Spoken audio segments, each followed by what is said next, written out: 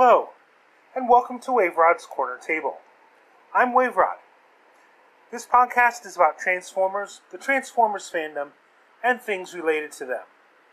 Pull up a chair, grab a glass of your favorite Energon, let's chat a while. If you're like me, you have a collection of Transformers toys. With gold plastic syndrome apparently a thing of the past, and modern engineering making toys fairly resilient and less likely to break, there's a good chance that some of your collection will outlast you. So what then? What happens when you join the Allspark? I've heard a few options from people. Some have said, and I'm not naming names, it's not fair to them and not really important anyway, that they're going to have their collection buried with them. Well, alright, it's your collection. I'm not sure what the point of this is, though.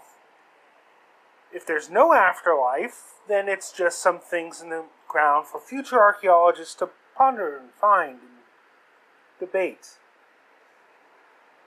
If there is an afterlife, then the possibilities are endless. But most afterlives I've heard of don't usually allow material possessions from Earth to make it. You may be provided with new ones, perhaps. Or you may actually have no way of playing with them, being a pure spirit in an immaterial realm. Of course, if whatever afterlife you end up in turns out to be more of the eternal punishment sort, you're definitely not going to be able to enjoy your collection. I won't speculate on details, since this is clearly nightmare fuel. But generally, there's no fun allowed in hell. As an aside, I'm not taking a stand here on any view of the afterlife. You think whatever you want about it. I'm just throwing out possibilities here. Other collectors are content to leave their collections behind. In some cases, the collections include valuable items. Selling these with the proceeds going to your survivors or to charity seems to be a popular choice. Perhaps especially so when family members aren't interested in having them. The money they are sold for could do more good than a toy sitting in a cardboard box in a closet. Maybe helping out a favorite cause, maybe paying for funeral expenses or debts, maybe even helping family out after you're gone. Lots of good can be done this way. Of course, if you have family members just as interested in Transformers as you are, the obvious choice may be to just give them to them. Let others enjoy them now that you're gone. Other possibilities include giving them directly to an organization who will use them. Either way, they still get to be enjoyed. Something to consider at least, especially if you have a large and valuable collection. I don't know what I'm going to do with mine.